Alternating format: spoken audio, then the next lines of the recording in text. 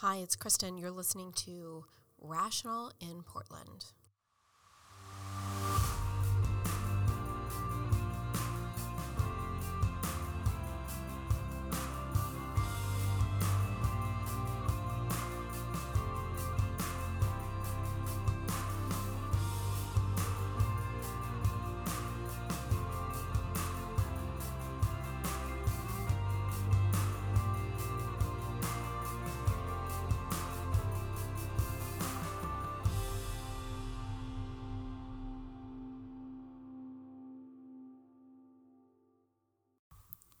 Today on Rational in Portland, we're talking to Philip Tobias. Philip is a middle-aged man who was at one point homeless, but was able to get back on his feet and is now getting his college degree at Portland State.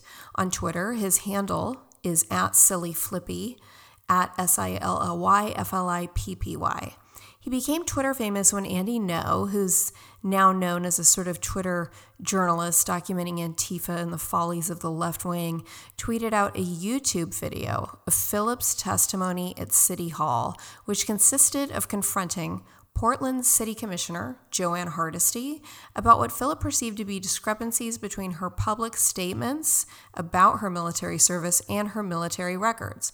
We're going to go ahead and link to that in the show notes, that video of Philip confronting Commissioner Hardesty. As you'll hear, Philip used a Freedom of Information Act request, or a FOIA request, to obtain Commissioner Hardesty's military records. This interview took place right after Philip received Commissioner Hardesty's military records, but before Philip confronted Commissioner Hardesty at that city council meeting on October 12th. Philip messaged me after he testified, and he said he had a few minutes to talk to Commissioner Mingus Mapps before he testified, and that he felt Commissioner Mapps was very open, very kind, seemed to be a great guy. In this interview, we'll talk to Philip about his journey out of homelessness and, of course, his confrontation with Commissioner Hardesty at City Council, what he perceives to be the discrepancies between her public statements about her military records and what he thinks her military records actually say. The top of the show just dives right into Philip and I talking about his academic journey, what he ultimately plans to do with his life now that he's starting college, and the kinds of things that he's interested in. Here's Philip Tobias. That's the goal eventually, but to be honest, I'm not sure if I'm smart enough in math to be a doctor, but I'm more analytical and like written word. So I think if medical school is in my future, I think I'd be a good, possibly constitutional lawyer or possibly a malpractice attorney. And researching you, I saw that you are an attorney, which is really cool. You know, Sharon Myron is an attorney and a doctor. Mm-hmm. well, I I just like politics. I have She no might have some intention. tips. She might have some tips for Well, you about going to law school, medical school, and then running as a politician. oh, I do not want to be a Oh, you politician. don't? I no, not at all. I'm a very private person. There's no chance I'd put myself out there like that. So you want to just work behind the scenes? Possibly yes. Like when you say you're interested in politics, do you mean theoretically? I mean, you're influencing politics on Twitter. I don't know how many followers you have now, but you're certainly talked. Oh, I mean, I'm I was just at a Portland party event the other day, and you're certainly talked about quite a bit. really wow. I'm shocked. I mean, my tiny Twitter account, like 1,400 people. As I said, like I'm taking a political science class, and you can definitely tell the leftist tint. They were talking about the other day where a student was saying, all these Republican and conservatives were in one place in Alaska. Maybe we should firebomb it. And Professor didn't exactly correct them. So it's kind of really Are you disappointing. serious? Yeah. Are you And Oh, no, you're so, probably not comfortable talking about that on air, huh? That's a great story, but you're probably not comfortable talking about that because are you worried that would out you? no, I mean, you can use my name. I use my legal name on my profile for over a decade. It isn't until recently that, I went more anonymous. And the weird thing about going anonymous was my interaction on Twitter skyrocketed once I took my name off my account. Because, a fear is, you see the Antifa account basically to firebomb you, or as we've seen recently, destroy your locally owned coffee business. That's right. Now, Philip, you're a vet, you're a veteran, and it's my understanding that you felt like there was some discrepancy between Joanne Hardisty's public statements and her military records, and you went ahead and you did a FOIA, Freedom of Information request for those records. Tell us about what you found in those documents. Well, I served in the Navy myself, and I noticed some timeline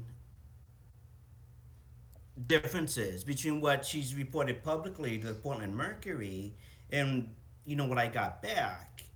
She served from 1978 to 1983. She's definitely a veteran.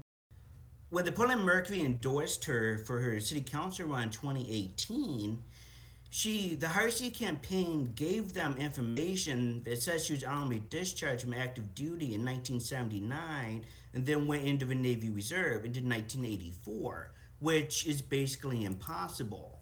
And then on the city website, and she's repeated this through numerous newspapers that she served aboard the USS Samuel Gompers from 1978 to 1983, which is impossible because no one person would serve that long aboard a single ship. And How do you know that? Yes, I served 4 years in my Army, National Guard, and I did about another 3 years in the Navy. And you wouldn't serve aboard an active duty ship as a reservist. You would do, and on the other side, I can kind of forgive her for that a bit, just because if they said, where did you serve, and you would say, I served here, and you wouldn't really break it down by each command. So I can kind of understand that. But I think she does it to make it appear that, she was this gung ho, ocean going person. And her claims to serve 5 years upon this ship, she said a little more over 13 months. And is this based on your FOIA request? Yes. What I got back, it didn't include anything about discharge. So I can't for certain say she has an honorable discharge. Right. So the FOIA request, the FOIA request that you got back had no, it didn't authenticate her claim that she was honorably discharged. There were no discharge papers in the FOIA request period, correct? No, correct. And can you appeal that? No, there's limited records with that kind of stuff. The only way we would get that information was if she would publicly release her discharge. And that's not uncommon for military veterans to release their discharge papers. I mean, DeSantis did it, Cotton did it, and it's a pretty common thing to do. Yeah, why doesn't she do? That's interesting. Why doesn't she do that? You'd think she'd do that. Yeah, it's only going to help her, especially among, more conservative voters. They're like, yay, military veteran. Yeah, I mean, to the extent people maybe disagreed with a policy or two of hers and felt like more centrist or moderate people in Portland, I know a fair amount of those people. I think a lot of them voted for her because they respected her military service. Right, and Loretta Smith, at the same time that came out, she kind of hinted, well, the Portland Mercury implied Loretta Smith was saying she had dishonorable discharge, and she got tore apart for that, and it's probably one of the reasons she lost. And I'm trying to, I mean, it was all sorts of stuff from, I hope I get this right, but it was things like Joanne brought a male that Smith had accused of treating her poorly and brought him up on stage or something during a debate. It was almost sort of Trump-like in the way that Trump brought Bill Clinton accusers to his debate with Hillary. It was a lot of strange stuff between the two of them. And then wasn't it Loretta that accused Joanne of improperly managing the NAACP funds? Yes, and the more I read into her presidency of the NAACP absolutely corrupt. And you have people like Mr. Jane Posey, who was an ex campaign fundraiser of hers and a very important Portland.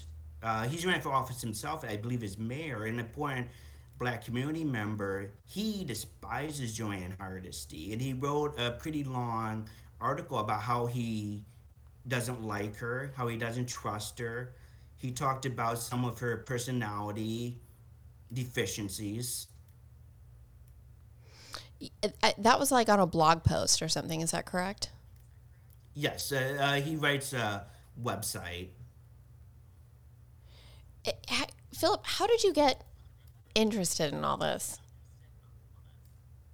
Well, I moved out here in 2008, and it was a different city. I was probably one of the first wave of immigrants to move to the city, I guess, when it became really popular. And since the homeless declaration in 2015, I've just seen the city skyrocket to the bottom, and um, we can do better. You say as an immigrant, where did you immigrate from? No, I'm not like a foreign immigrant. Oh, I you moved mean a from, state? Illinois. You moved from Yes, I Illinois. moved from Illinois. What city in Illinois? Um, LaSalle. I lived there for a couple months with my brother. I've lived in several small cities in Illinois. And so have you always been interested in, I mean, I would say I would say you are actively involved in politics because your Twitter account is very active. I think it influences a lot of people. I think people downplay the amount of sway and influence that smart people on Twitter have over politics generally, but certainly in the teeny tiny microcosm that is Portland. And I would say that you're a politically involved person. Do you feel like you've always been a politically involved person?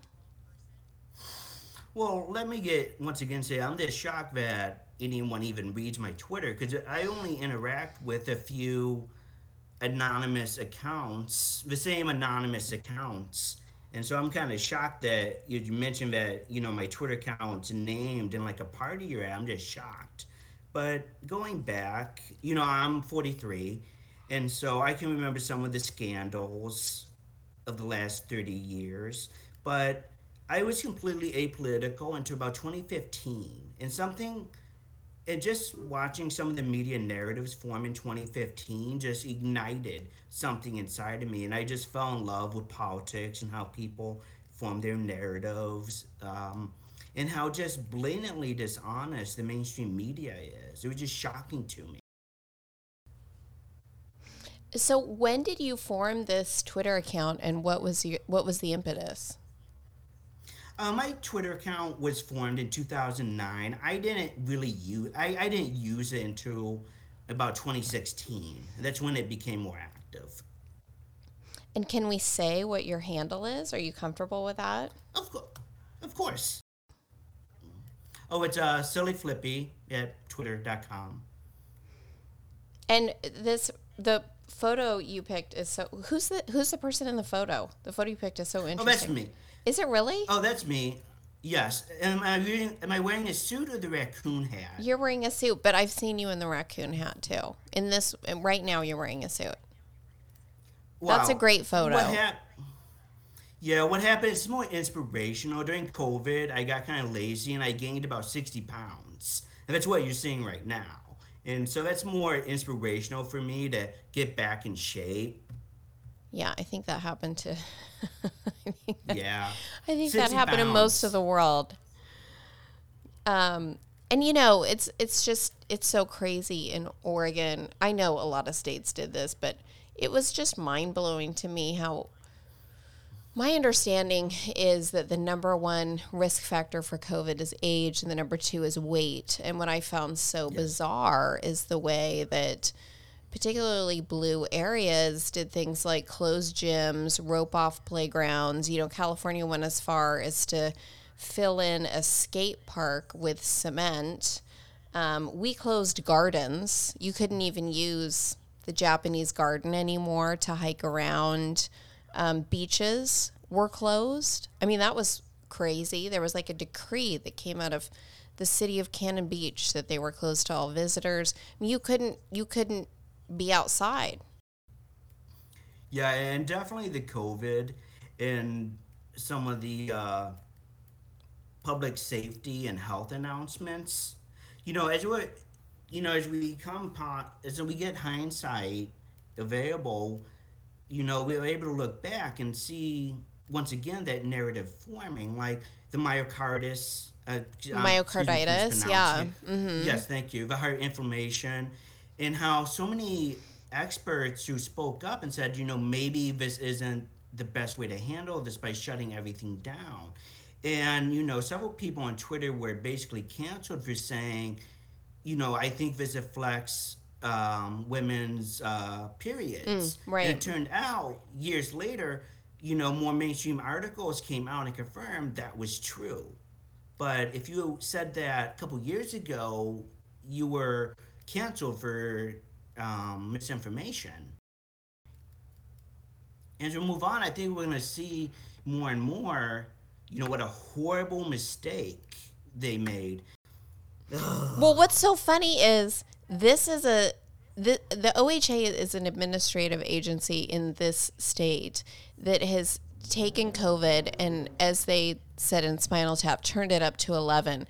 And I mean, everybody had to get vaccinated. We all had to wear masks. I mean, we were the only state for a very long period of time that had a outdoor mask mandate. I still think we're the only state that has a permanent, most people don't know this, a permanent mask mandate that exists generally, but also in schools, which means that the OHA, people think, no, it's not a mask mandate. People are walking around without masks. You're a liar. No, there is an Oregon administrative rule that says that it's an emergency, that masks are necessary to fight against COVID, and that the OHA, at any time it decides to direct, can tell you to put a mask on, which means that it doesn't have to go through the ordinary administrative law channels, and it doesn't have to go through process. It doesn't have to accept comment. It doesn't have to accept testimony. It doesn't have to do any kind of rigmarole to get the mask back on. It just can order you to put the mask back on at any time. And I think we're the only state I know of that has this.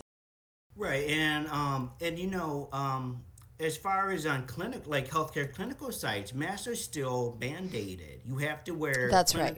Doctors, physicians, nurses, and that goes against CDC guidelines. Yeah, it's like trust the science until we disagree. Right. How did you get so interested in JoAnn Hardesty that you FOIA'd her military records? I find that so interesting. I'm not sure what drew my attention to her, because I don't really care about the Portland City Council, but it was just, I honestly don't remember what drew me to that. But just the Portland Mercury endorsement article is what drew me to get her FOIA her military records, because, as I said, either Portland Mercury was lying, and there is a chance that Portland Mercury reporter didn't know how to read the campaign records the Hardesty campaign gave her. I mean, that might have happened, or the Hardesty campaign just basically gave them a bunch of bullshit. So on LinkedIn, if you go to LinkedIn, it's still up now. She claims to have associates in business from the University of Baltimore Community College. And so every election filing she's ever filed with the city, it says she didn't graduate. She did 1.5 years, so she does not have a degree. And it's just an associate. It's not a big deal. I don't know why she would even bother. But I think she's smart enough not to lie in the election filings, because it's a felony to do so. And Oregon has ensnared a couple politicians for lying about college degrees. But then there's the misstatement that the police, not the rioters, were starting fires during the 100+ nights of rioting. That was pretty. That was pretty big. That was a pretty big accusation.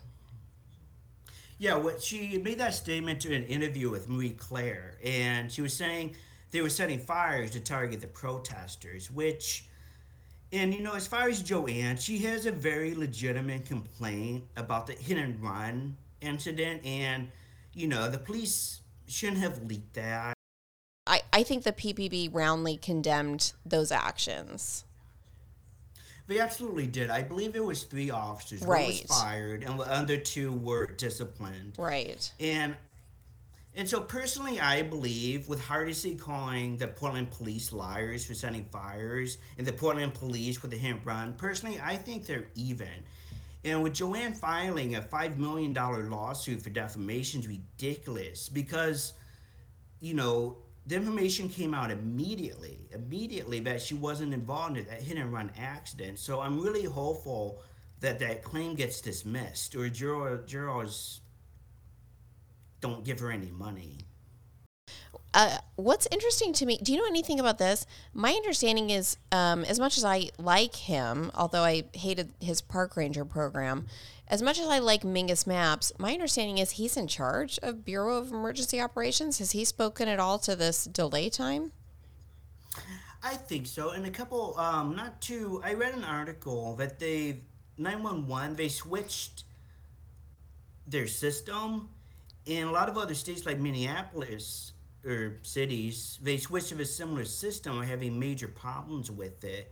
So I think a lot of the slowdown is basically passed on the system they switched to because they now have to go through like page after page after page of prescriptive responses, and that's really slowed down a lot of the responsiveness. And I like Mingus. I voted for him. I respect that he is coming out with a separate charter reform plan. So generally, I'm a fan. Oh no, I think he is far and away the best city councilor we currently have. There's absolutely no question if we didn't have him on there, we would be in a enormous world of hurt. And this Ulysses PAC that he has, I think, is going to really assist in whatever efforts and headway we can make in terms of defeating this charter reform proposal. What, if anything, do you know or have an understanding about with this charter reform proposal? Have you dug into that at all? In the current reform plan, they do dramatically increase the number of members. But the problem with that is you're going to have these, I believe, extremists. You're going to have 1 or 2 elected with 50% of the vote. But a lot of them are only going to need 25% of the vote plus 1 to get elected. And I think we're going to see a lot of... Or less. Or less. Yeah, we're going to see a lot of weird coalitions form. In Baltimore, they had a multi-member districts, and it was an absolute debacle. And the guy who helped demolish the Baltimore system, I believe he actually moved to Portland. And he testified over and over and over again in front of the commission, like, multi-member districts are not going to work. It's going to be disastrous. Because what happens is these multi-member districts, they form together to form small coalitions, and then they hide behind each other's vote. So where do you consider yourself on the political spectrum? I guess gun to my head, I would consider myself more of a libertarian, live and let live, free market. I am registered Republican just because, I would like to win some elections. But generally just conservative, live and let live, free market, conservative. Doesn't it concern you being a Republican in Portland? Because my sense is that Portland is so blue, and in fact, Oregon, because Oregon is a city state, and Portland really decides the governor, Portland decides really kind of everything. Don't you feel like, I mean, we have closed primaries, which I think is a big problem. I think we've got to have open primaries. That has to stop. But in the meantime, because we have closed primaries, don't you feel frustrated that you're not really going to have a say as a Republican? And you're absolutely right about the open primary problem. But I think we have to remember is Oregon isn't democratically controlled as you might think. At least in, like for the governorship over the last few cycles, Republicans routinely get 42% of the vote. It's just like you were saying, Portland, Salem, Bend, they told us in the opposite direction. Yeah, I mean, what if I were you, and I'm not a Republican, but I considered changing my registration from Democrat to Independent, and the only reason, well, I think I did it for like a second, and then I immediately realized how idiotic that was and changed it back because I realized I wasn't going to have a say. I mean, I wanted to be able to vote for Tobias Reed over Tina Kotek, for instance. And had I been an independent, I wouldn't have had a say at all. You know, I'm pretty active on Reddit, just like reading someone, the Portland subreddit, just reading people's various opinions. And a lot of people are explaining, like, you know, Democrats are getting complacent and they're fucking up, and we want change. And like, we're not going to vote for the Republican because, you know, no, but we are going to vote for Betsy, just as a giant wake the hell up Democratic Party of Oregon vote. All Tina Kotek has to do to win convincingly is say, hey, we're going to crack down on crime. We're going to fix the ballot measure to decriminalize drugs without treatment, which, you know, we were kind of promised the two would go hand in hand. So all she has to do to win like 60-70% of the vote is crack down on crime. But she can't. She's so hemmed in by some of her far left Her base. anti-police. Yeah, she's so hemmed in by a base, she can't just say basic common sense things. Like, you know, we're going to crack down on catalytic converter theft. We're going to crack down on some of these other issues. Why do you think it is? The gun thing's an issue, but why do you think it is that Betsy doesn't have more support? Because she's pro-choice and everybody is so darn focused, even though Oregon is the only state in the country that has no restrictions on abortion. Nobody seems to understand this. Europeans think we're monsters. In fact, most people in the rest of the United States think we're monsters. You could walk into a doctor overdue to give birth and get an abortion. I think most people don't understand that, and it's protected ironclad by the legislature. The governor is not going to single-handedly overturn all these protections on abortion in Oregon, and Christine Drazan has said that she's not going to. But for God's sake, we cannot take our abortion glasses off and look at this election in any other way. And Tina's been very clever about that, I think. She is so smart about making this about abortion, because everybody's falling in line with that. Every time I talk to people about who they're voting for, and they say, you know, I don't like the state of Oregon, I'm a little interested in Betsy, and I bring up Christine Drazan, immediately they're like, I'm not voting for somebody who's not pro-choice. So I wonder what your take is on why Betsy is not getting more traction. Is it the gun thing? Well, I just want to address the Tina thing really quick. She's been extremely smart and tactical. The governor isn't going to, even through executive order, there's nothing the governor can do to affect abortion rights. But with Tina constantly hammering on the abortion issue, like it's extremely tactical and smart, because most voters won't know that, you know, that's the legislature. There's nothing a governor can do to change that. But as far as Betsy, I think a lot, you know, I've just heard various opinions, you know. She's pro cutting down the forest. She, you know, there's a machine gun. And, you know, she's a corporate stooge, basically. But they say the same thing about Drazan, too. Because, you know, Phil Knight recently made $1 million endorsement to a Drazan. I know. Well, you know, he's not a dummy. He's reading the polls. He wants to vote for whoever's going to beat Kotek. Mm. I mean, I think Betsy's I think I don't know him at all. I've never met him. I don't really understand his political leanings. But I think, I mean, I'm aligned with him in the sense that if I could put somebody in the governorship, it would be Betsy.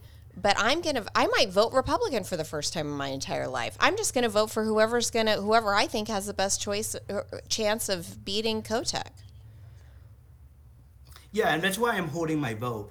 I'm going to vote for either Right. Betsy or Christina. We're going to see toward the end who's polling the highest, and I'm going to vote for that person. It just is a testament how far Democrats have moved left. A lot of the things Obama said would be considered Republican or conservative today, like his views on legal immigration. Yeah. He probably wouldn't be nominated for saying like, "Hey, let's secure the border." It just kind of just shows how far left they've moved.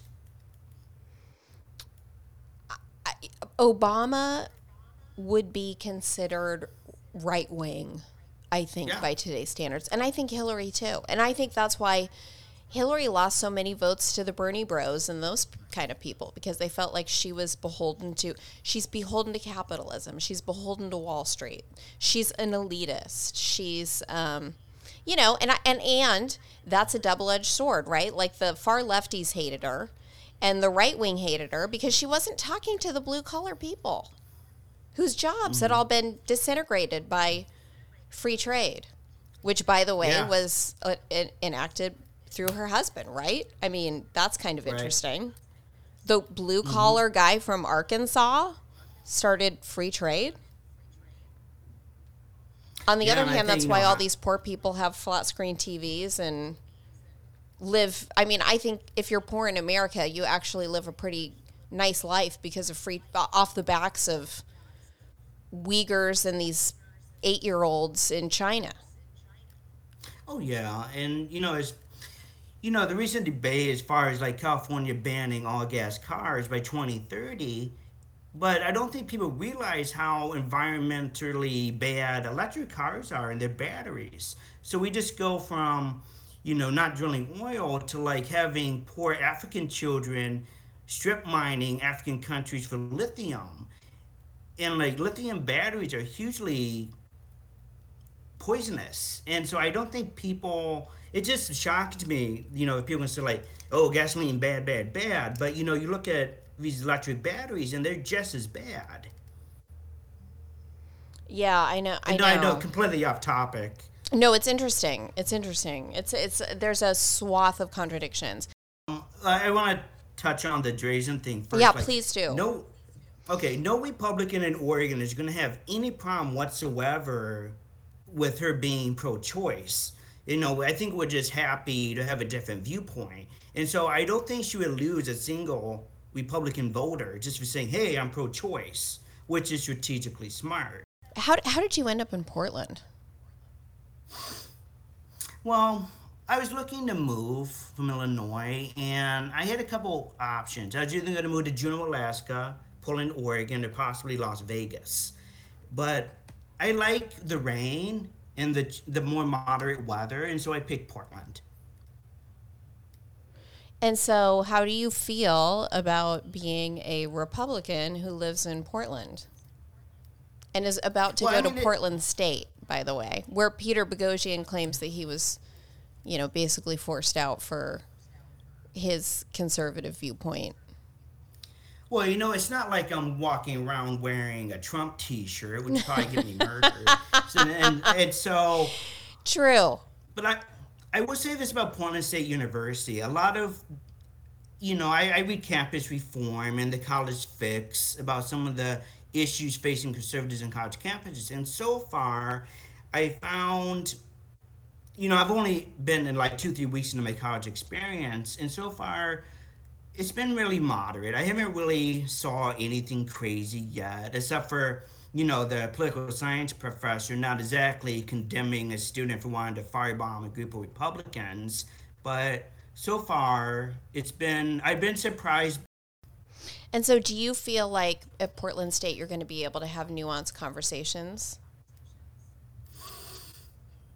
It depends on the department, I would think. I wouldn't go into the education department and say anything too conservative, but there's not exactly any conservative groups on campus. There's no yeah for young Republicans or anything like that.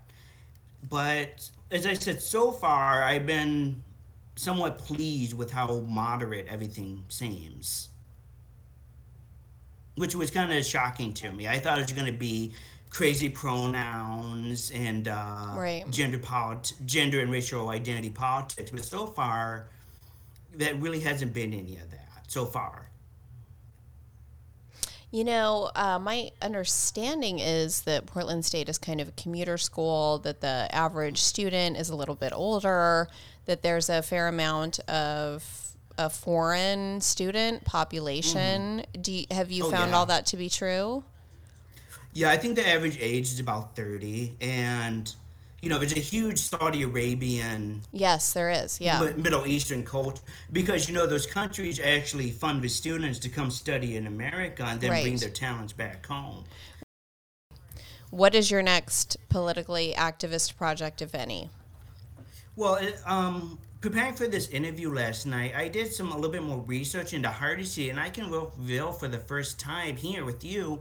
Okay, Joanne Hardesty, I'm not sure if you read the Oregonian article that said she never registered one of her consulting companies, and how the Oregonian speculated that not only did she not file any annual report, she probably didn't file taxes on some of that business income. And so, based on her LinkedIn, I ran the name of her other consulting businesses. She's had 3 into the Secretary of State website. And it seems like none of the consulting businesses she owned were ever registered with the state. And while doing an internet search, I found an article, and she also had consulting contracts with Portland Public Schools. Now, let's just put that in perspective. This was a non-registered business getting city contracts and doing city work without being registered, which to me is just a shocking oversight. And Portland Shocking lack of really, oversight. Yeah. Yes. but Portland has a history of that. In December, the Oregonian reported that they wanted to give that ex-con felon Leanna Woodley $12 million, when a simple background check would have showed she was a horrific felon, with a multitude of financial crimes. Well, and of course now she's suing the city because they reneged on that contract. Yeah. I'm going back to all the money, wasted money between non-registered companies having city and state contracts and us losing $5 million through cyber phishing experiments. It really makes the city and states have pumped, I want to say off the top of my head, $100 million into some of these local nonprofits. Yes. And there's absolutely zero oversight. I've gone back to some of their websites. They haven't filed their Form 990, which kind of details how they spend their money. They haven't filed it since 2018, 2019. So we have no idea where these extra hundreds of millions of dollars are going to these local contracts. Well, and Mingus anyway, wanted to look at those. Did you read about that? Mingus wanted to look at their Form 990s for that Fakakta Clean Energy Fund. the city auditor came out a while back, and she did a huge audit calling out all these deficiencies. We're years into this system, and they don't have any basic safeguards on it. And there's also questions on how they're distributing their funds to these various nonprofits. Yeah, and the tax dollars they have amassed under that the amount is mind blowing. Yeah, way more than they ever thought. That's right. That's exactly right. In fact, they're raking so much in, it's like they don't know what to do with it. So, what do you you're going to testify? You told me at City Council. Talk about that. What are you going to say? Okay, I'm going to do that on the 12th. And, I've kind of worked out the speech in my head a little bit. Well, like I said, I've been working in my head, and yeah, I'm kind of nervous about it. And I think I'm going to go through with it. I'm just going to ask her about LinkedIn, about having a college degree. And, and it's also on her Wikipedia article that she has a college degree. I'm also going to ask her about her military records and politely ask her to release her DD 214 to prove that she has an honorable discharge. You're going to go on into a city council meeting and ask her all these things at the meeting? Yes. And I I only have 3 minutes, and so I hope you I do. only have 3 minutes. Yeah, I think I am. And, I'm gonna be polite, of course. I'm just gonna say, Of course. hey, I've emailed you 3 times. A year later, you haven't got back to me, except for when it comes to donations. Can you won't handle this privately, so maybe, let's have the discussion publicly. I'm more than willing to call out Trump for some of his stupid shit, just like I'm willing to call out Wheeler, and just like I'm willing to call out Hardesty. But just right now, Hardesty has my main attention. But just in general, I think because I'm willing to call out everybody equally, Did is you kept vote for me off. Trump? I did. And I liked Rand Paul. did you vote for him twice? I did. I liked Rand Paul, and I wanted to vote for him, but he gave up, and so I didn't like Hillary. I just think I don't like Hillary for various reasons, so I couldn't vote for her. And Biden, I wasn't really a fan of his either, and so I voted for Trump both times. I'm not sure who I'll vote for in 2014 or 2024, but I like DeSantis. I don't. I think Trump. I like Trump, and I think he needs to realize he's done. We need to move on. He's too old, and I really hope we get a DeSantis ticket in I hope 2024. that Trump gets your memo. He's He's I don't think he's gonna to the extent he decides not to run. I don't think we're gonna learn about that until the day he's forced to announce. Yeah, and he was so divisive, and like as far as just like governance, I think he did a really good job for governance. He was a very solid conservative politician, but he just mucked it up by his mouth. Yeah, I just think he's a politician, but he was such a garbage human being. It was difficult for me Yeah, to separate his garbage as a human being from his politics, although I will be the first to tell you that I thought a lot of his politics were dead on. The school reopening, the vaccines, that was Operation Warp Speed. That was Trump. The only reason we have these COVID vaccines, the reason we were able to save a lot of these elderly, immunocompromised, and morbidly obese people was because of Trump. right. And the local media is already going after DeSantis, calling him a meaner, smarter Trump, which just kind of makes him sound cooler. But he's done so many things right, keeping schools open. So Dexter Filkins, who wrote the New York article about DeSantis, which everybody should read, he's a fabulous journalist. And the New Yorker is one of the few publications that will spend money to send, nobody does this anymore. They will spend money to send journalists out and work on a story for like a year. And Filkins went to DeSantis' hometown and interviewed everybody. I mean, he interviewed his dad. He interviewed, people from DeSantis' childhood. He was able to describe in incredible detail what DeSantis' very humble upbringings were like in Florida and sort of what the tenor of that neighborhood was like from talking to various people who lived there at that time. He talked to the people. I had no idea until I read that article that he was with the SEALs in Iraq. I mean, he was their JAG lawyer. That was what I knew he was. Isn't that amazing? I mean, that's what he decided to do with his legal education is serve. But and it's not a glowing article. I mean, it's the good, the bad, the ugly, everything. It is real journalism, which you don't see at all anymore, and includes some analysis. But to the extent that it's stuff that DeSantis did right, that it's stuff that issues that he was correct on, issues that he saw earlier than most people. Filkins acknowledges all of this. So I'm not saying it wasn't, when I say it wasn't a glowing article, I don't mean it was a takedown piece. I mean, it was a real piece of journalism because it was neither a takedown piece nor a puff piece about DeSantis. It was just the real outlay about him and his background. And the article began with Jay Bhattacharya, who sort of became Twitter famous on COVID for his, I think he was part of the Barrington Declaration, and sort of became famous on COVID Twitter about his, moderation and his more moderate viewpoint about what was really going on in terms of COVID and how it wasn't probably wasn't going to kill, 3-year-olds, and we didn't really need to mask preschoolers, etc. And apparently that's where the article starts. And Jay Bhattacharya is saying what impressed him so much about Ron DeSantis was the way DeSantis is, for one thing, he's incredibly freaking smart. And if he didn't get a perfect score on the SATs, he got close. It may have been perfect. But anyway, Filkins outlines all that. He goes to Ivy League schools. I think he starts at Yale. And then, at some point he ends up at Yale.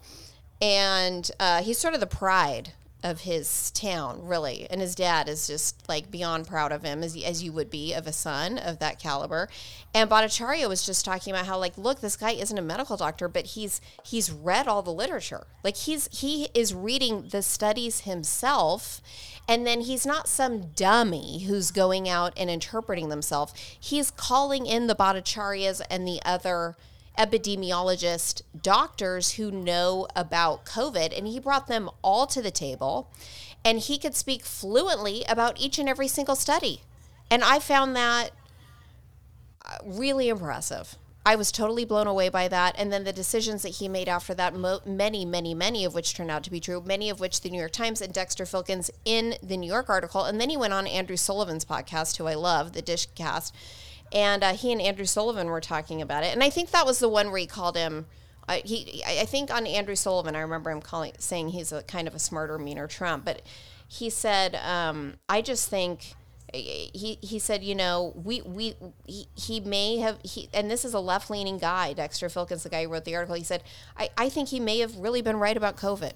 And we just didn't know. And that's what's so interesting, that he was smart enough to see that before the rest of us. He was calm enough to sit there and just read through articles while everybody else was just throwing stuff against the refrigerator and filling in skate parks and waiting to see what would stick. Yeah, and there's a reason so many people from California and New York are moving to Florida right now. I know. And he made all the right decisions. Recently, Oregon released their educational results over the last couple of years over COVID. And locking kids out of school, especially for minorities, was disastrous. We're talking about reading levels years and years behind where they should be. And just touching on school in general, I mean, if you graduate high school, you should be a functional citizen in society. But, we're constantly pushing that off. Like, oh, your brain's not formed till you're 25. So you're not responsible for any of your decisions, as far as some of the criminal reforms that have recently happened. And it's just this continuing emphasization of people that I think is not helping.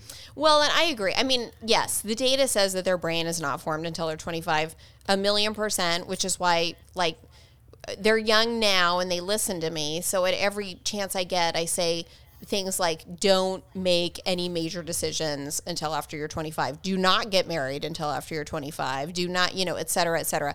But I will say, I agree with you. I think there's an infantilization of young adults, of teens. Yeah, and as far as that, I think it's really interesting. There was a push a couple years ago to move the voting age to 16. And so it's like a 16-year-old is responsible to vote. So a 16-year-old is responsible enough to vote, but they're not responsible enough to sign like a student loan. And it's just... I'm sorry.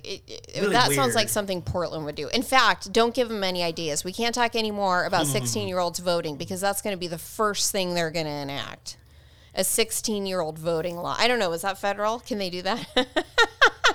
They might do it for local elections. They might do it. It's a constitution. That's right. It's constitution. But I can see Portland creating something that 16-year-olds can vote. Some unofficial position that 16-year-olds can vote. That would be their dream, to have 16-year-olds running, because they basically are now. And you know what? When you were talking about Randy Weingarten rewriting history and talking about how we always wanted schools open and gaslighting the shit out of parents like me who were trying to work, and my husband were trying to work full time, trying to run a business, and fulfill duties to our clients, and teach these children and log on 50 times a day. It was a huge mess. You know what else is going on? Joanne Hardesty is gaslighting us, all of us, and making us think that she has supported police and efforts to reduce crime all along. She was tooting her own horn on this for a full thread about how much she was able to defund, how much she accomplished, how she, this is the biggest defunding we have ever seen, and we can do more. In fact, she lamented the fact that the police were not defunded by $50 million. Wrap your mind around that. $50 million. Let's see, here we go. Spent 16 months trying to defund PPB. This is all from her own tweets. So this one is from August of 2020. She has no trust in PPB. Well, now all she talks about is how we do need police and we need them to solve crimes. Okay. August of 2020, she says, we can't trust PPB. And this part is a quote. If we could trust PPB, we would not have people in the streets every single night. 16/20, she writes, this is the third time in 16 months our office has proposed defunding PPB. And we have not received support in defunding these units. So she's criticizing her colleagues in not defunding along with her for the last 16 months and only getting it done in June of 2020. Here's another one. June 17th, 2020. I understand the disappointment that council did not get to the $50 million reduction. Imagine for a moment if we had done what she wanted and defunded the police by $50 million. We know what would happen because it happened in Minneapolis. They defunded their police department by huge amounts, and it was absolutely disastrous. And they actually, recently they revoted their funding. But I think a big problem with Hardesty and the commission was getting rid of the gang enforcement task force. The gun violence reduction team. Yeah, because they cannot say the word gang because, racial connotation. But I think we have to have some basic common sense where, gangs, and, the Oregonian did an article about this showing, blacks are being shot at huge amounts, being shot by other blacks, but we just can't acknowledge that fact. And, that gang reduction team was out there establishing relationships, getting to know the players, and it was a huge mistake, in my opinion, to defund them. Okay, here, I just found it. So the actual amount that she was able to defund the police for with the ascension of city council, we can't forget them. I mean, they signed on to this. $27 million. $27 million total. I had no idea it was that high. This is from her Twitter feed. June 17th, 2020. Today's city council voted to adopt the city's 2021 budget, so 2020 through 2021 budget, which included cutting $27 million from Portland Police Bureau's budget. This includes a $15 million reduction by defunding several specialty units with the most racially unjust practices and outcomes, as you were just pointing out. A $12 million reduction in response to the mayor's call for a 5.6% reduction for all general fund bureaus. All in all, Portland Police final adopted budget is 6% less than last year's budget. What we did was considered unimaginable 2 weeks ago. Never been done before. And she says $15 million in defunding gun violence reduction team, which you were just talking about, that directly went to combating gang violence. School resource officers. I mean, there was just gunfire in front of Franklin High School. Yeah, it took them like the police an hour and a half to react. I know. So school resource officers defunded, transit officers defunded, eliminating 8 positions on the special emergency response team. I mean, this is just redirected $2.3 million in recreational cannabis tax revenue from funding the PPB's traffic division. So we don't care about fatal traffic accidents anymore. We don't care about DUIs. Well, not only that. They severely restricted police's ability to even pull over and pursue criminals. I know. And you can you can drive around in Portland completely legally with no license plates. I know. And you have to assume someone driving around with a license plate kind of up to no good. There is, do you follow this Instagram account? There's actually There is a really good Instagram account about this. I have to pull it up because it's so funny. It just cracks me up. I mean, especially if you're not from here, you should check out this Instagram account because it just really helps document what is going on around here in the city of Portland. It's like the No Plates. Have you followed that? No, I do follow, like, I think What the F Portland, which shows. Well, that's a great one. Yeah. No, I haven't followed the No Plates one. I'll check it out. But it's great because it just takes all it does. It's all it does is take a photo. It's called No Plates PDX. No_plates_PDX. And it's just funny because all this person does is drive around all day and document people who don't have license plates. And I swear to God, this person posts 100 times a day. I mean, we see it, but we see it so much we stop seeing it. At least I do. And I find that that's true about like homeless people too. You know, people come from out of town and they're like, oh my God, what's with all the bodies splayed out in all the gutters? And it's like, why are you just walking past these people? And I'm like, because this is how we live. Like they're allowed to do this. I mean, I would be considered harassing them if I touched them at all or tried to wake them up or something. And they're all armed. So I'm not interested in doing that. And just for the sake of your listeners, I should reveal that once I moved to Portland, I lost my job in 2008, and so I spent, I would say in total, about 2 years completely homeless myself. Oh my gosh, I'm so sorry. No, it happened. How were you living then? I was living, there's a school. Basically, my day was boring. There was a school on Belmont that I used to sleep in on the little bench there. I avoided downtown. I avoided other homeless people. I didn't take use of any of the services. I was never on drugs. And so I was probably one of those silent homeless people that you would never know was homeless. But eventually, I was able to get off the street with the help of the VA Association and Central City Concern, which I know they get a lot of criticism, but they did help me, and I was able to get off the street. This was in 2016. I got off the street, and so now I'm in college, and so just moving forward. So you were just literally living on the street. Like, why weren't you in a shelter? Because we have incredible services to get people into housing from shelter. If you get into a shelter, we have an incredible. I work for a lot of these shelters, and they have incredible ways to hook you up with housing. In some instances, relatively quickly. Yeah, I'm not sure. I would say in total, on and off, about maybe 2.5 years homeless, and part of it was, I guess, I was uninformed. And I was also kind of scared about, and this was back when homeless were a little bit nicer, in like 2016, before the hard drugs came into issue. And I had just heard horror stories.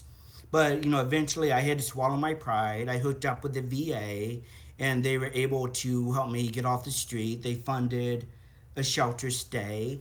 And let me say, like, Central City Concern, there's a lot of criticism about the homeless industrial complex, but they did hook me up with services, and I genuinely, people say shelters are such horrible places. You can't have pets, you can't use drugs, but I think some of those restrictions are actually helpful for people to get off the street, and I think we really need to address some of the drug crimes or some of the drug usage. But you didn't utilize a shelter, which I think is so interesting. No. What did you do during the raining months? Did you pitch a tent? No, you know what? I was crazy. I did it hardcore. All I had was a blanket and a pillow I carried in a backpack. And, I never had a tent. I would just sleep in front of this garden on a Belmont school. And one time, some person was kind enough to lend me a blanket. And there's also this other little statue I used to sleep on in Southeast until the neighbor kicked me out. But I was just hardcore. I would just bundle up, cover myself with a blanket and a pillow, and sleep wherever. I was probably one of the more extreme people, but yeah, that's just how. The rainy months did suck. They sucked really, really bad. I said I slept in a porta potty a couple nights. Oh my But yeah, God. rainy season. I spent a lot of time at the library, a lot of Well, time. they all do. And Yeah. yeah, I'm trying to understand the logic behind that. Like, did you not have relatives that you could move in with or friends that you could? Because generally, when you look at if you talk to the joint offices of homeless services, they will count as homeless, like not just the people out on the streets, but and this makes sense. I mean, they're technically homeless. People who are couch surfing, people who are living in mom and dad's basement, etc. You had no option like that? no. My mom died in 2015, I'm and I sorry. haven't. Oh no, no, it's fine. And I don't haven't spoken with my dad since about 2003. My brother lives in Illinois. One friend, and I guess being a Virgo, I don't like imposing on people, and I just suffer Being a Virgo. silently. Call it, yeah, yeah, yeah. So I'm just trying to understand the psychology behind this, and I think everybody listening is going to be curious. Like, you would rather sleep in the Portland rain on a bench uncovered than call your brother in Illinois? Just me personally, yes. Why? Those Why were is the, that? I guess me and my brother aren't super close anymore, but But I don't think you it's think just he would have said, Philip, I'm sending you a bus ticket. You're going to no come doubt. and live in my spare bedroom. This is ridiculous. Why would you pursue this for 2 years? I don't have a good explanation. I guess I'm just stubborn. I don't like accepting help. But I did eventually. I got over my and speaking, I've spoke with so many homeless people. I don't think a lot of people realize some people do choose that lifestyle. Yes, that's And, right. and I guess in a way I was choosing that lifestyle. Yeah, I suppose so, since you had options. But did you really feel like being homeless in Portland and being rained on and sleeping on a bench was preferable to sucking it up and calling your brother? I mean, you must Okay, have. like I said, only speaking for myself, I would rather suffer than inconvenience my brother. And like I know that's crazy. Maybe I just don't have those tight familiar bonds everyone else has. But I just think, I've lived a variety of lifestyles. My dad was upper middle class. But he raised us. My parents got divorced young. My mother was dirt poor. Like we're talking about, she would pick cigarettes out of the gutter to smoke. And so I really, I got to see both sides of a situation. I got to see what it was like to be rich. I got to see what it like to be poor. Then, I was in the Very military, poor. very poor. Then I joined the military, so I was in combat units, very male, macho culture. Then I worked in healthcare for several years, which is a very female dominated culture. And I've just had all these varied experiences, seeing every side, every issue, which I think has really helped form my opinion and analysis. So, were you homeless during Charlie Hale's safe sleep policy? That was 2016. Yeah, and like I said, I was hiding. Like there was a school in Belmont, I think it's called Blinko, and I would sleep on a little bench. I was only aroused twice. Once, I was stupid. I slept there during the day, and the security officer kicked me out. But for years, I slept there with no problem. And as far as living downtown, the sit lay law, I never slept downtown, so I was never rassled. And then you were fed what? By food banks and churches and things? Oh, Snap. All you have to do as a homeless person in Portland is to walk into Snap, say you're homeless, and boom, $200 a month for food. But, also being homeless, you can't buy hot food, and, it gets to be a bitch to carry around food. But, like, and, it's weird, and maybe I shouldn't say this, but being homeless, like, a lot of stresses of life just disappear. I have to say, like, my life, while boring, was happy, and it probably maybe sound weird to you. No, I think it's I think it's fascinating. And here's why. I'll tell you why. I received a message from a listener.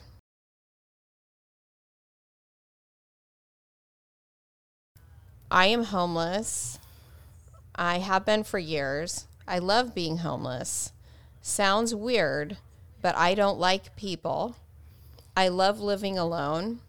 I also have a quote unquote part time job, in parentheses, take that to mean what you will.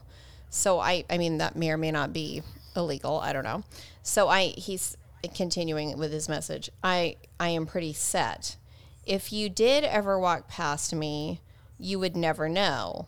And I responded and I said, thank you for listening. Thank you for reaching out. As you know, I'm assuming since you're a listener, I have had and have a homeless family member, and I'm glad that you're okay. And your message made me sad. And he said, no, I love it. I'm doing wonderful. I'm doing good. I don't have to do really anything. I have no problem being fed meals. I feel like I have a free ride. And if I really needed to, I could get a job that paid me a lot of money, because Portland pays people so much here and they call it a living wage. And I've been offered jobs for between $23 and $25 that I just haven't taken because I just don't like people and I like what I'm doing.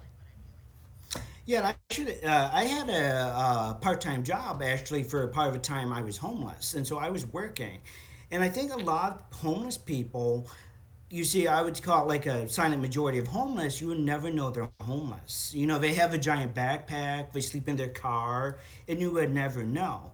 But since the 2015 homeless declaration, and the delegalization of hard drugs is just been a horrible decision. Like, I never begged, I never committed crimes. I just did my own thing. And we're just making some horrible decisions on legalizing some of the criminal activity that we're doing. Here's a question. So when you were homeless, did it just not occur to you to go to the VA and use your benefits? I think every veteran has horror stories about the VA, and I just heard so many horror stories that I was scared of talking to VA. But I have to say, the VA gets a lot of hate nationally, which it probably deserves. But I've received nothing but exceptional care in the Portland VA system, and I'm really impressed. And I've advocated it to other Portland veterans. I've been really, really impressed with specifically just our Portland system. Well, I think my understanding is, and I've had some doctors as clients who work for the VA that's I think it's part of OHSU. Is it not? Yeah, they have one. Yeah, I mean, they OHSU, that's a pretty premier institution. Mm-hmm. And they also have a really awesome homeless veteran clinic in Old Town. And once I swallowed my pride and got help, I quickly found housing, and I got on some medications that really helped me physically, and tell me about that. I don't want to get too personal, but what were you suffering from? I'm not gonna say. Okay. It's personally, it's private. I'm gonna keep it private. Sure, of course. But just some issues. But like I said, I've been highly, highly impressed with the Portland VA system. And and even Central City concerned, like I know some of their, I definitely have complaints about their system, but I don't think it's too much to ask people, to give up drugs, and maybe they have to separate couples, but it's a very effective. But I should say though, I was lucky. I had the VA had my back. There are certain programs available for me that weren't available to other people in the Central City concern shelter. Like I stayed there for, I would say, longer than most people. I want to say it was almost 6 months, from like a November to a May 2016. And so I saw the same people coming around again and again and again. And it was just kind of sad. That is sad. And again, I don't want to get too personal, but I wonder. I don't know if you know my story. My dad was homeless, and it wasn't a drug issue. My sister's homeless. That is a drug issue. She's on opioids and has been for over 20 years, and I haven't seen her in over 20 years. But no, it might be exactly 20. I think it is exactly 20 years. But my dad was homeless because of mental health issues. And I think if he'd finally found the VA, because he was a liability to my sister, whose sole focus was scoring drugs. And I think she, just kind of drained his bank account and took like every dime that he had. And then because he had nothing and because he was ill, he sort of followed her around the country, and she sort of ditched him at a hospital because just became too much of a liability for her in her quest for whatever she needed to do to fulfill her addiction. And that is how he and I ended up getting back in touch right before he ended up having a stroke, which may or may not, it may have been related. His health was horrific. But the point is, he finally was hooked up with the VA and given the medication that he needed to really stabilize, at least, mental illness in my family is rampant and practically expected, I think, because there's just, I don't take any medication, but I've had a therapist since as long as I can remember, and I don't see myself stopping anytime soon. And I've struggled with things like panic disorder and anxiety disorder. I just think mental health issues are really tough. But I will say, and this was in Vegas, so I will say the one thing about the VA, and I'm sure it's a patchwork, I'm sure it's not great everywhere, but at least, like I said, as far as I know, the VA here seems to do pretty well, and the VA in Vegas really saved my dad's life. I mean, they got him off the street, they got him into a group home with other veterans. He had a bed, he had meals, there was a dog he loved animals, there was a dog at the house, they had a swimming pool, they had access to a library, they had social caseworkers, and I just wonder, and I don't answer if this is too personal, but I wonder if maybe what was going on was, and maybe it was, I'm not saying you're in the DSM or anything, but maybe there was some mental illness going on that was preventing you from seeking out those services that were there. I think that's fair. Fair. I think that's a fair assumption. And yeah, that's a fair assumption. And don't you wish that we had a program, especially in Oregon? We're terrible. I think we're the worst at mental health. Isn't that your understanding? Like my understanding from the statistics is that we are dead last. And if we had a system in place, like Joanne's freaking street response or whatever, that is not cutting it. We need a system in place to help people like my dad, and who was not in Oregon, but still, to help people like him to have maybe made contact with you and said, sir, you do not need to be sleeping on this bench. You're a veteran. We take care of our veterans. Come to this OHSU facility, which is fabulous, and we can get you hooked up. Or Central City Concern. Like, where was Central City Concern while you were homeless for 2 years? Well, they said they do. They do a homeless count every year. I was never. Yeah, the approached. Point in time. Yeah, I was never approached. I was when I eventually hooked up with Central City Concern, then I was counted. But yeah, they say they send all these people out, but I never saw anyone. But isn't that heartbreaking? That's heartbreaking to me. I think that's wrong. But the homeless situation, civil liberties are really, really hard to deal with, because these people who are extremely mentally ill or on drugs, you can't, especially in most states, especially in Oregon, you can't forcibly commit these people. And so, That's it's right. a really, being a lawyer, I'm sure you're aware how that's a really tough intersection, civil liberties, commitment. Yeah, it's And, very complicated. we used to have, these huge mental institutions that got shut down in the 70s because of the Gerardo interview, I'm not pronouncing his name correctly, but Gerardo Herrera, he did a huge expose of some of the, Geraldo Rivera. I think it started thank even you. before then. There's a really good book about mental health facilities, and according to this book, it really started with the Kennedys.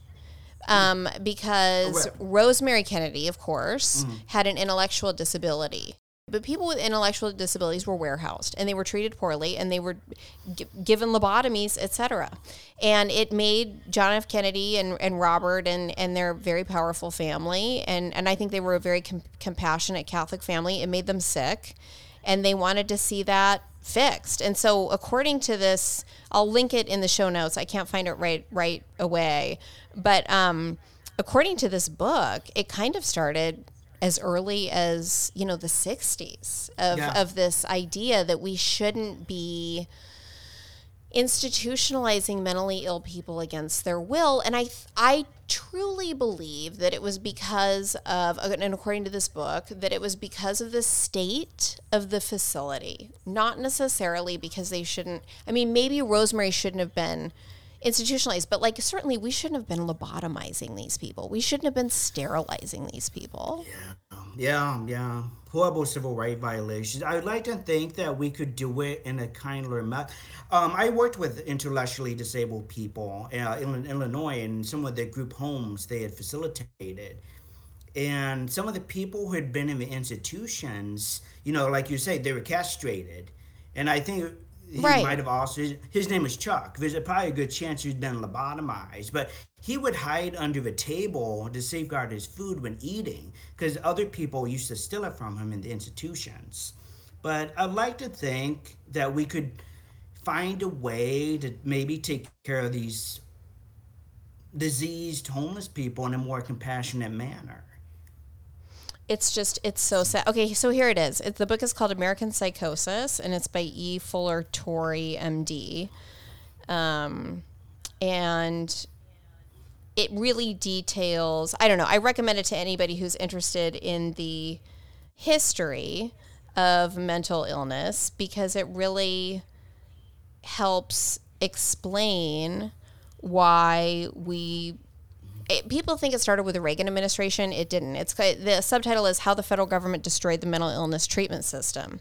So, in 1963, that was when President Kennedy delivered this speech on mental illness and they called it retardation.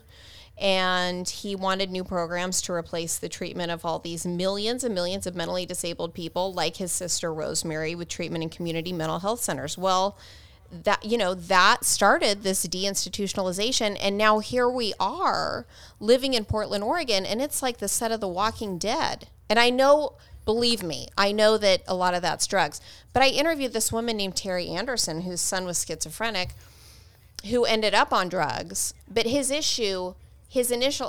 was a comorbidity. His initial issue was not drugs, it was schizophrenia, but she had nowhere to put him. And he was a danger to her and her young children.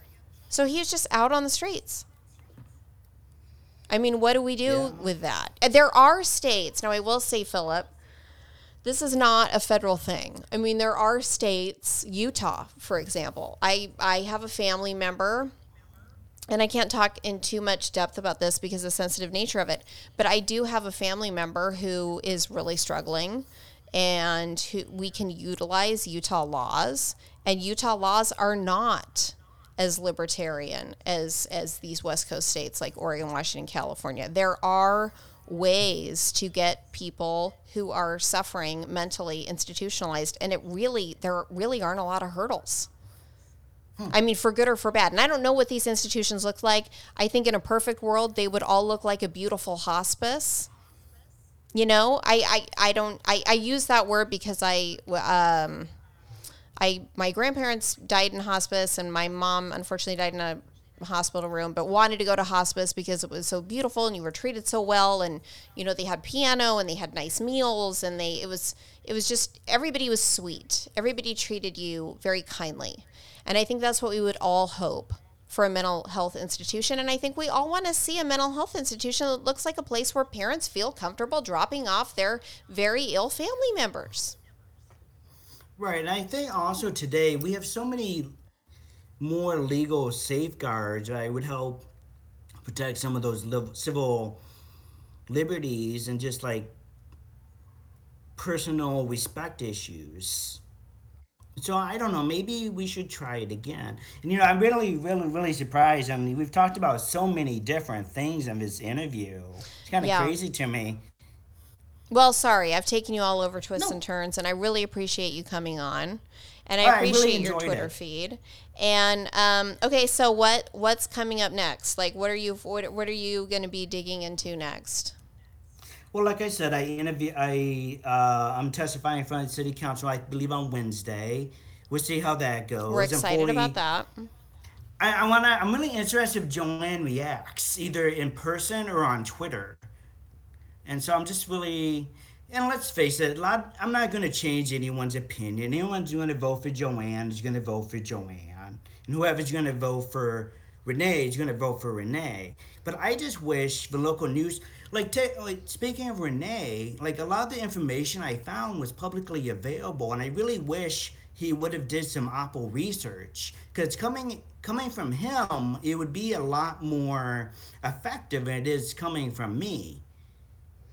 And like I said, I've emailed every single media organization in town to cover this, including OPB. No one cares. I was talking about, I think his name's James Posa. I had mentioned him much earlier in the interview. Hardesty's old staffer. Right. And he told about what a nasty person she is in private. But I don't know if you... Like, I'm subscribed to the Joanne Hardesty mailing list now since I made her a donation. And her new campaign manager, I believe his name's Reverend Santos. Oh, for some reason I thought it was Tony. Okay, it's a Reverend. Reverend Santos. Okay. Do you know Joanne's not going to have a picture in the voter pamphlet? Which I think I is do really know that. interesting. I do know that. He filed all the information, all the endorsements, all the educational, the military history, but he forgot her picture. I can't believe that's not, I don't know, is that intentional? I mean, I imagine everyone knows what Joanne Hardesty looks like. It's just a really weird oversight. And, you know, I think that as a Portlander, as a person who probably in any red state would be considered a progressive, and a person who thinks representation matters, I would think her photo would be a selling point. She's a black woman. Why would you... Portlanders love representation. Why would you not put a photo of yourself showing everybody that you're a black woman in the voter's pamphlet? If it was by design, what possible decision was that? Yeah, I mean, it was... I have to imagine it was just a stupid mistake, but it's certainly interesting.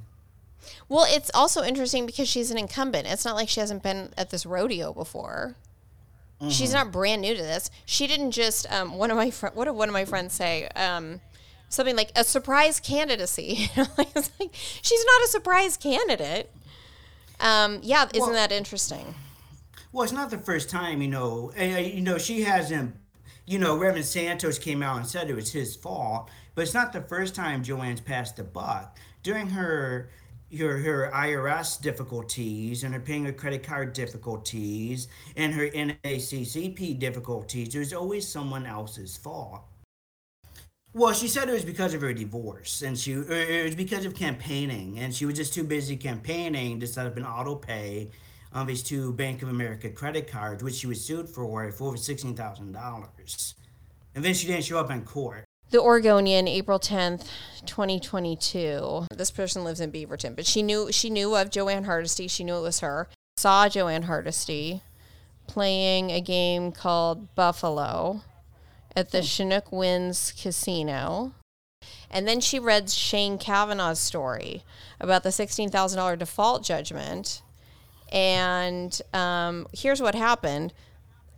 Judge Matarazzo in Multnomah County Circuit Court ordered Joanne to appear to address her default. So she was defaulted. She ordered her to appear to address. So she gave her a second chance. She said, get in here and address these default issues with these 2 Bank of America cards. 36 hours later, Joanne was at Chinook Winds playing Buffalo. So this is from the Oregonian, April 10th, 2022.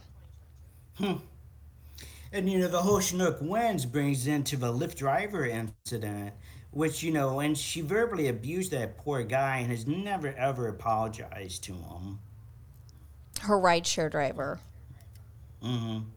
Yeah, so that was when she went to a casino in Washington during the heat of lockdown in Oregon, is my understanding, right?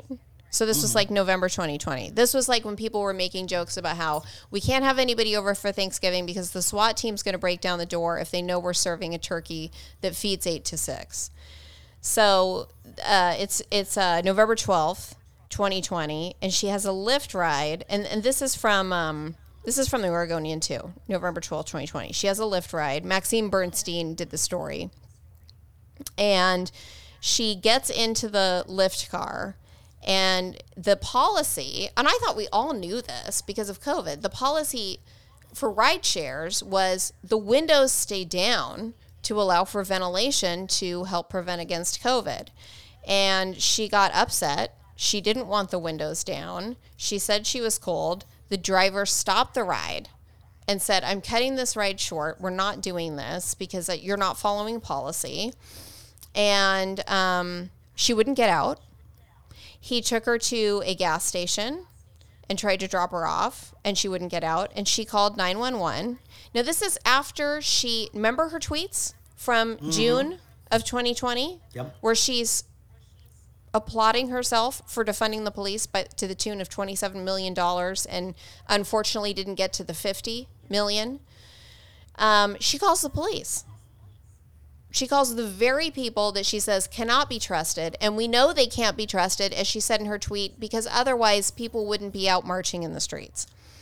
She calls 911, and there are apparently dual calls between her and the driver because the driver needs to get her out of his car. She says it's totally inappropriate to expect a woman to get out of the vehicle in the dead of night. Because she had crossed state lines due to lockdown in Oregon, couldn't go to I'm assuming she couldn't go to the beach in Oregon, and that's why she went up to Washington. That's my assumption. Total heat of lockdown. Like, I think we were under an outdoor mask mandate at this point. That's how loony we were down here. And she's at a casino. And I think didn't the governor issue a recommendation saying, like, don't spend Thanksgiving with your families, don't intermix, don't invite friends over, etc. She said that it was inappropriate to expect a woman to get out of a vehicle in the dead of night, and the dispatch records were from Clark County.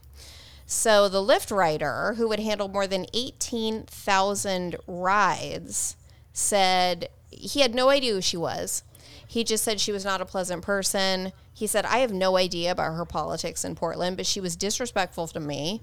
She made me uncomfortable. This is all from the Oregonian article. I don't feel like I have to sit in a car for anyone to have to argue unrelentingly and be rude and abusive, telling me what I have to do in my own vehicle. And he said he had accepted a pickup from her. He drove 25 minutes north to the casino in Ridgefield, waited 5 minutes, gave her a call because he didn't see her. She showed up, and he said it just went south from there. He finally figured out where she was waiting. She was mad that he had trouble finding her. He grabbed his phone and showed her where the pin drop was and was trying to calm her down, and she got madder. She didn't want to hear any of that and wasn't happy with that. And then she was mad that the windows were rolled down. I mean, it's one thing after another.